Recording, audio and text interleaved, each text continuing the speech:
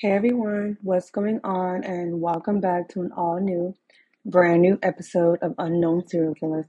I know I've been gone for a really long time, but I promise I'm going to make it up to you with this crazy story that I'm about to tell you about this killer called Richard Chase.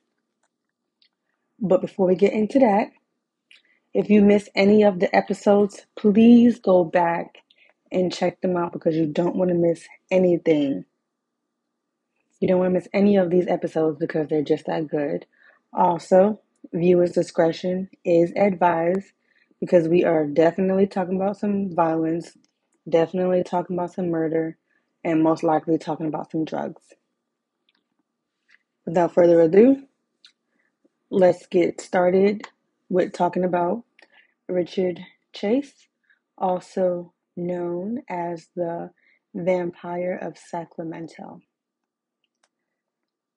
Richard Trenton Chase was born on May 23rd, 1950. He was a native of Sacramento, California. By the age of 5, he exhibited evidence of all three parts of the McDonald triad, a theory suggesting the development of violent psychopath. In his adolescence, he was said to be a heavy drug user. Chase developed hypochondria as he matured. He often complained that his chest would occasionally stop beating or that someone had stolen his heart. He would hold oranges over his head, believing vitamin C would be absorbed by his brain via diffusion. Chase also believed that his cranial bones had become separated and were moving around, so he shaved his head to be able to watch this activity. After leaving his mom's house, believing she was attempting to poison him, Chase rented an apartment with friends.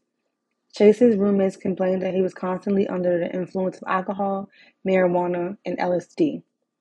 Chase would also walk around the apartment nude, even in front of company. Chase's roommates demanded that he move out. When he refused, the roommates moved out instead. So we're off to like kind of a bad start, I guess.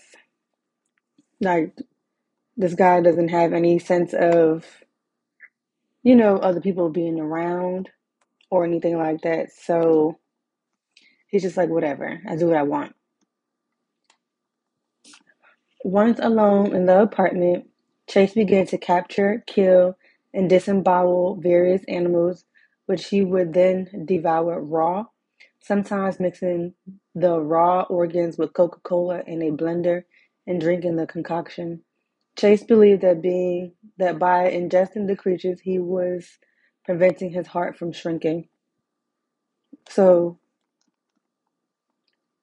you're just gonna go around and just kill innocent animals just to eat their organs and blend them up just for your health issues. If that's the case, everybody would be doing that. Let's continue.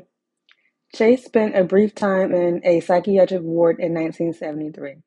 In 1976, he was involuntarily committed to a mental institution when he was taken to a hospital after injecting rabbit's blood into his veins. The staff nicknamed him Dracula because of his blood fixation. He broke the necks of two birds he caught through the institution window and drank their blood. He also extracted blood from a therapy dog with stolen syringes. Chase was diagnosed with paranoid schizophrenia. After undergoing a battery of treatment involving psychotropic drugs, Chase was deemed no longer a danger to society, and later in 1976 he was released to his mother's custody. Chase's mother weaned him off his medications and got him his own apartment. He initially shared the apartment with roommates before all of them moved out, leaving Chase on his own. Later, investigation uncovered that in mid-1977, Chase was stopped and arrested on a reservation in Pyramid Lake, Nevada area.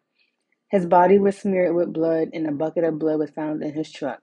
The blood was determined to be cow's blood and no charges were filed. So how did they know it was cow's blood? Did they do like a DNA testing or took some blood and, compared it to something else? They just assumed. Anywho, Let's keep going. On December 29th, 1977, Chase killed his first known victim in a drive-by shooting.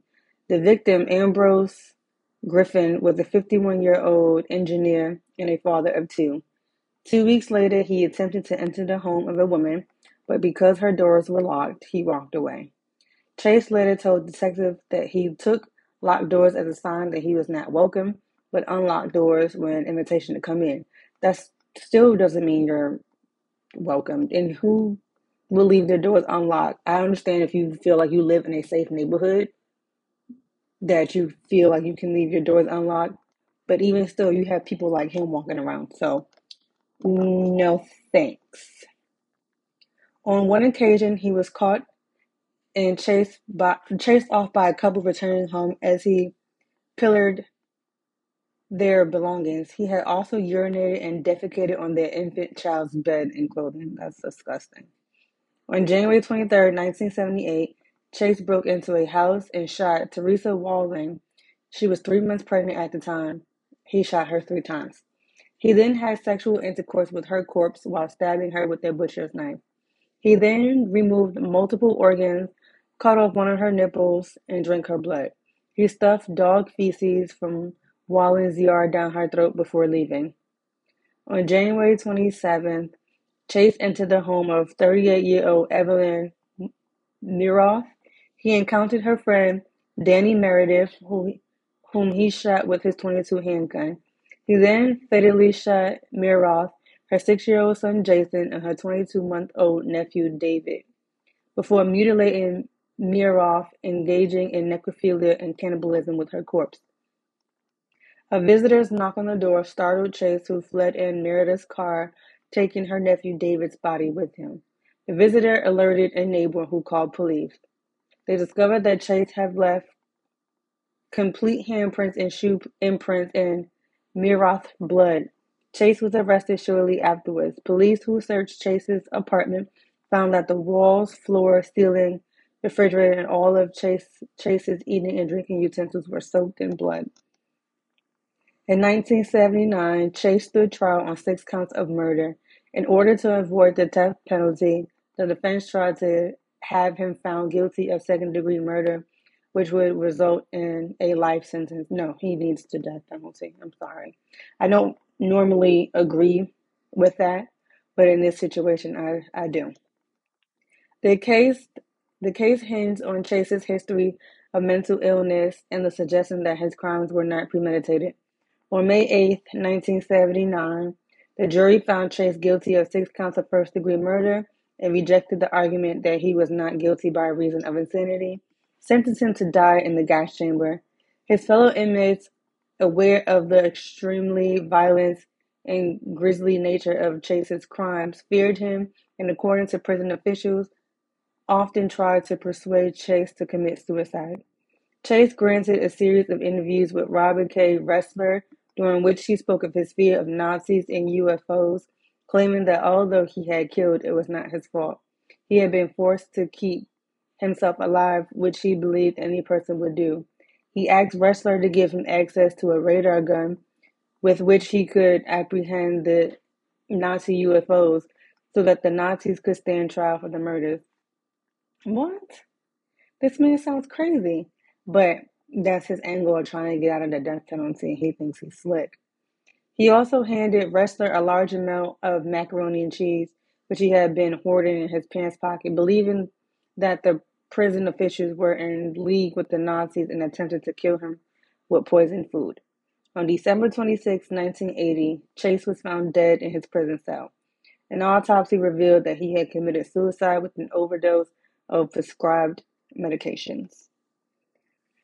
So initially, he wasn't really taking his medication. He was just hoarding it in his cell and just keeping a decent amount so he could finally just end it all. Because he knew if he would have stayed in jail, he would have been left alone with his inner thoughts, and those inner thoughts always overcomes and takes over the person.